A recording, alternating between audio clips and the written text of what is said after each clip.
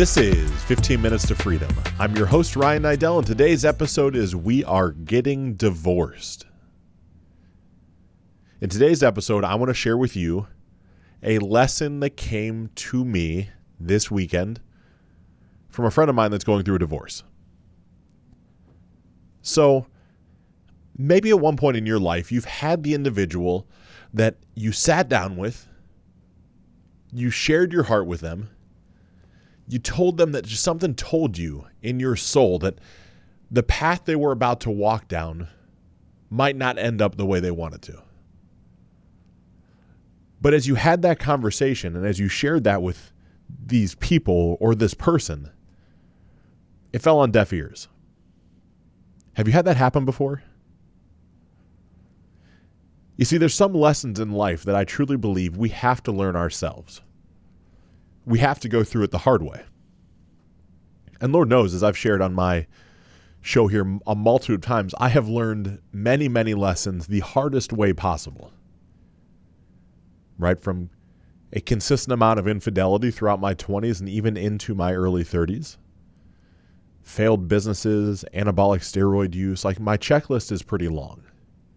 All along the way, there were people that had stopped me and said, hey, you probably should consider going a different route. I just refused to listen. I wasn't ready to hear where they were coming from. What they said didn't matter to me. Maybe as you're viewing this or listening to this right now, it's connecting with you that you have people in your life that are telling you to wake up and look at something, but you're choosing to look the other direction. All this comes up from a conversation I had with an acquaintance, a friend, this weekend. Now, my lovely wife and I were at dinner on a random Saturday date night. We decided to bounce all around the city of Columbus, trying to find a little bit of different cuisine from different places. Right? We had a plan to essentially not have a plan. And that's great for us, right? Because there's new restaurants and new things that are popping up, and we go in and we try a little bit of this or a little bit of that. And that was at least our plan when we walked in. Now, by the time we concluded our dinner together, we realized the fact that might have been a little overzealous, and in driving around and looking at different spots in Columbus, we decided one restaurant was more than enough for the evening. But as I'm sitting there in that restaurant, as I'm sharing time with my wife, something dawns on me, right? We're having a conversation. Something just pops in my head to reach out to this individual, who I'm going to remain nameless. Name is not important. And this individual, I just say, man, how are you doing? Haven't caught up for a while. How's everything running in your life? So, man, I'm just trying to get by. There's been some changes in my life. I ask him how his wife and his family are doing. And he says, man, my family's great, but I'm actually going through a divorce.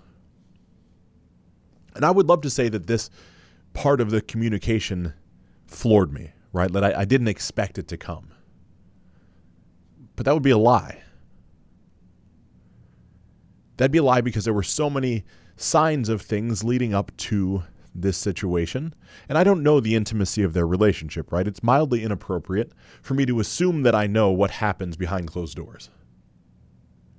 I don't know about your relationship, but certainly my wife and I, as I share more of the negatives that come out with my intimate circle of friends than I do the positive.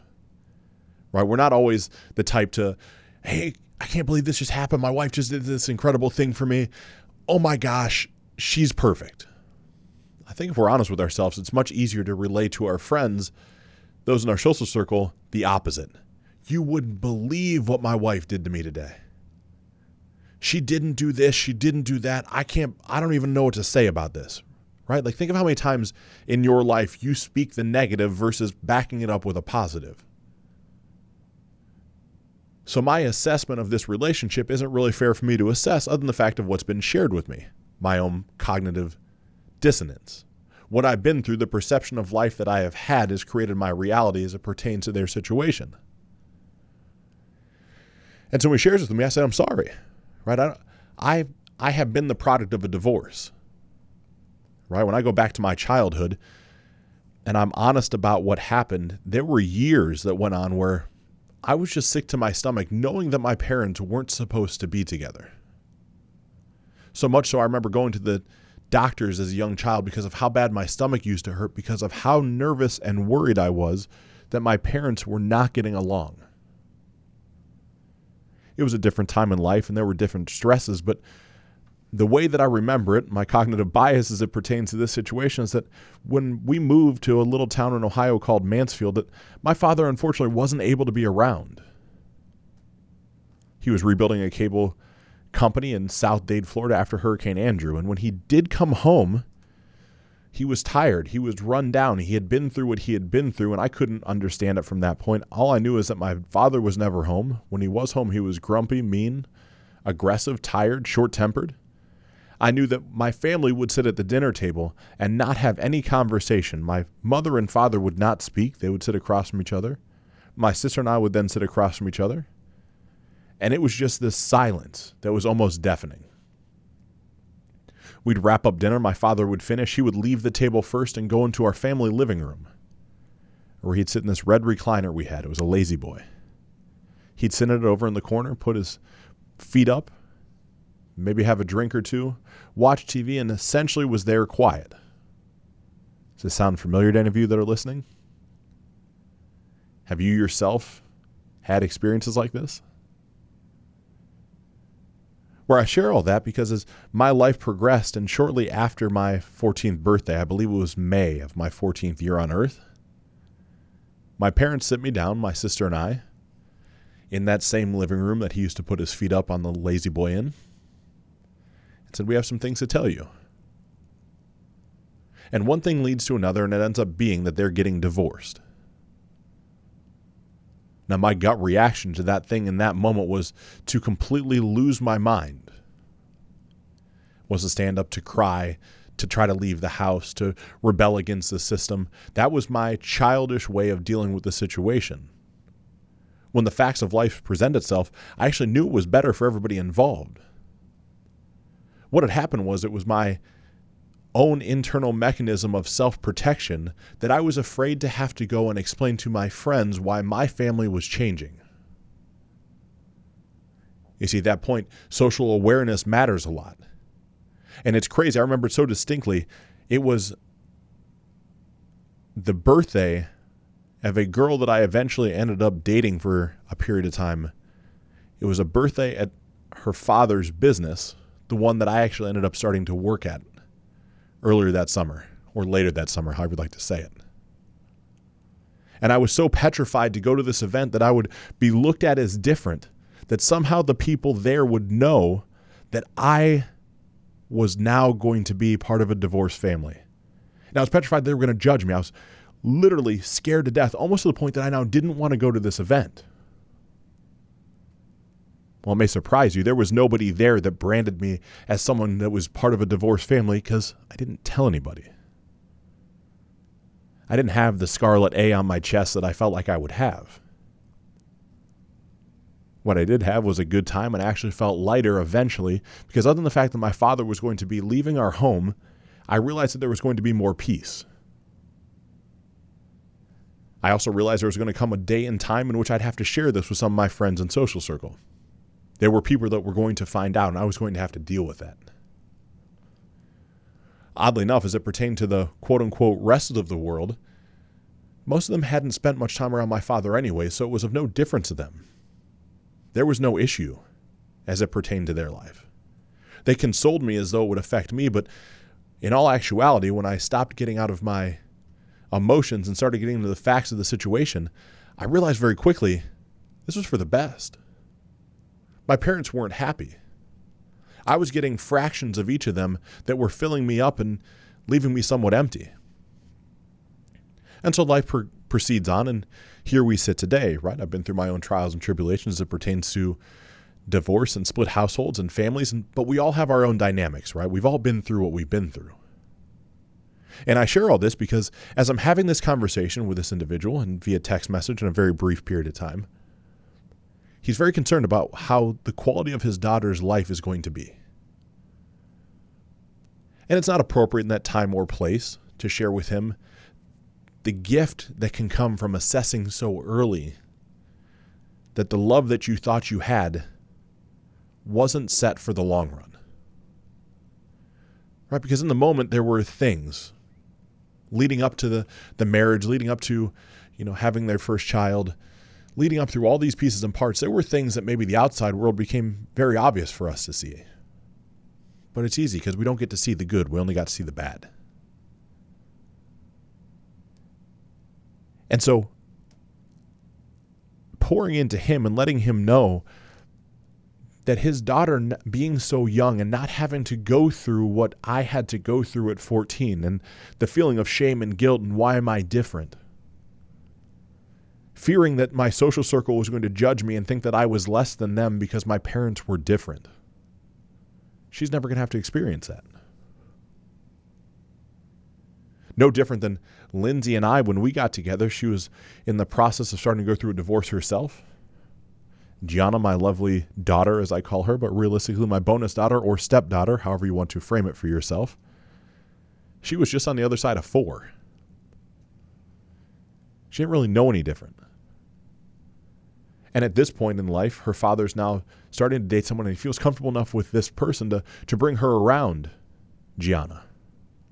And seeing the 9-year-old Gianna respond to this versus the 4-year-old Gianna respond to this is all the more reason why I felt encouraged to share with this person, you're doing the right thing.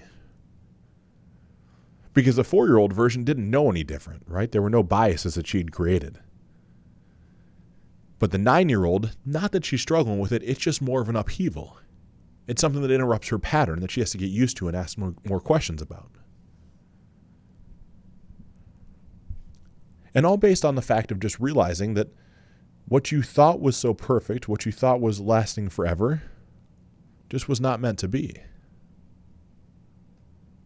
But so much is so for so many of our lives. Like, I'm a firm believer as a man that we don't even begin to really mature to the point of being able to be in a consumed, committed, proper, functional relationship until we're into our 30s. I say that off, again, my own bias, right? I look at how I lived my life in my 20s and how my friends and associates lived, and I realized it probably wasn't exactly beneficial, not for a long-term committed monogamous relationship. Think about the number of people you might know that had got married in their early 20s and here they are in their early to mid 30s and are just genuinely unhappy. Maybe they have a child or two now. They're in a relationship that's somewhat loveless. The intimacy is not there that it used to be, but they feel stuck because they had a child in their mid 20s and they didn't want to be the quote unquote divorce household. So instead they put their fancy shoes on, they put their best foot forward, and they act like everything is fine, when behind closed doors it's loveless, it's not fulfilled. Now I say this to you as a coach, as someone that truly believes that with enough time, energy, effort, consistency, any relationship can be repaired and brought back together. Now it might not offer the level of fulfillment that you require, but what you used to find attractive, we can refine together. Which ended up being the next question that I asked my friend that I'm speaking to on Saturday. Is there a chance of reconciliation? I said, man, I don't think so. Paperwork's been filed. No, I can't help myself, but with the way that I'm wired, I say it's nothing more than a sheet of paper. If you want something bad enough, we can make it happen. Now, with what he's been through in his life and what he's searching for, the answer back wasn't necessarily too positive. Now, I'm paraphrasing, of course. I'm not reading from my phone as I'm sharing this, but something along the lines of, I just don't think so. I think there's certain things that go on behind closed doors between the two of us that I wouldn't be okay with having to live with for the rest of my life. I say, I get it. Right? I'm much more that when you make a bad decision or a decision that you know is not going to serve you for the long run, I believe you're truly better to cut bait and start over again. And that's where he's at. Now, admittedly, he said he's in the process of what he imagines to be a long divorce and his life has changed, but they're still living under the same house, same rules, same difficulties. And I sit here then with one final, almost reminder, as it would be. And it's a reminder because I know that this man listens to the show. But maybe it's something that you need to hear as well. We all only get what we are willing to receive. And if people are talking down to you and are mean to you, if they continue to make you feel less than, if there are things in life that you could do to make yourself happier that don't put other people in jeopardy and don't diminish the character that you have established for yourself, I implore you to take a step and actually do those things. I implore you that when people talk down to you or yell at you or are harsh to you, that unless it is truly on some carnal level deserved, which to me is very difficult to understand what that could be. As I've said very openly, I've done some atrocious things in my life, and the woman that decided to marry me, in spite of all my flaws, never once yelled at me for the things that were areas of opportunity. But if that were to happen, and the people are talking down to you, and they're yelling at you for decisions you're making, you owe it to yourself to allow them to process their feelings, and then to bring it back to the facts of the situation. And the facts should be that you deserve to be spoken to in a different manner, and on a go-forward basis, you refuse to water yourself down to that level. I say that because that energy that we consume when we are spoken down to creates feedback loops that trigger off from things in which we felt inadequate from earlier in our lives. And some of those pits of despair get so deep and dark that they last until your 30s, 40s, 50s. Some people never get out of them. It is a choice to stay in that place. And so where in your life are you choosing to stay stuck and deal with things in a way that does not serve you? Perhaps it's in your body. Perhaps you were choosing to be out of weight, out of shape. You don't have your hormones dialed in. You don't have the energy you want. Maybe you're choosing to stay there telling yourself stories in the background of you can't do something. Every bit of progress that we all take is a process. It takes small incremental steps on a long, consistent basis to achieve massive results. There's a phenomenal book by a gentleman named Darren Hardy called The Compound Effect that I encourage you to read for just exactly how powerful this whole principle could be for your life. If it's not in your body for you, perhaps it's in your relationship. Just like my friend. Perhaps you're being spoken down to, that you're made to feel less than. You're made to feel like you're not enough. You're made to feel like you don't produce at the right level, or you don't have the right body or look or hair, or name something from someone that should hold you in high regard. That's a choice that you can reframe. Own what you want, own what you desire, and then speak that outwardly and make decisions based off the feedback from your partner. Life is not all sunshine and roses, and sometimes the best thing you can do is leave. Case in point, the number of relationships I've been through and my wife has been through that brought us together. It took both of us leaving past relationships to get to where we're at today. And maybe the biggest area of opportunity for your life is not in your relationship or in your body, but in your business, where you're letting people speak to you, or you're speaking to yourself in a way that does not behoove you from achieving the level of results that you desire. Where for some reason you think you're getting looked over for the promotion, or that life isn't fair, or that there's people with more tenure that are going to get the job before you. All of these things are stories that you can reframe and find purpose, power, and production in if you focus and create some shifts. And what I found is consistently when you focus, create shifts in your thought process, and drive yourself towards a greater result, every day thereafter, you're able to get shit done.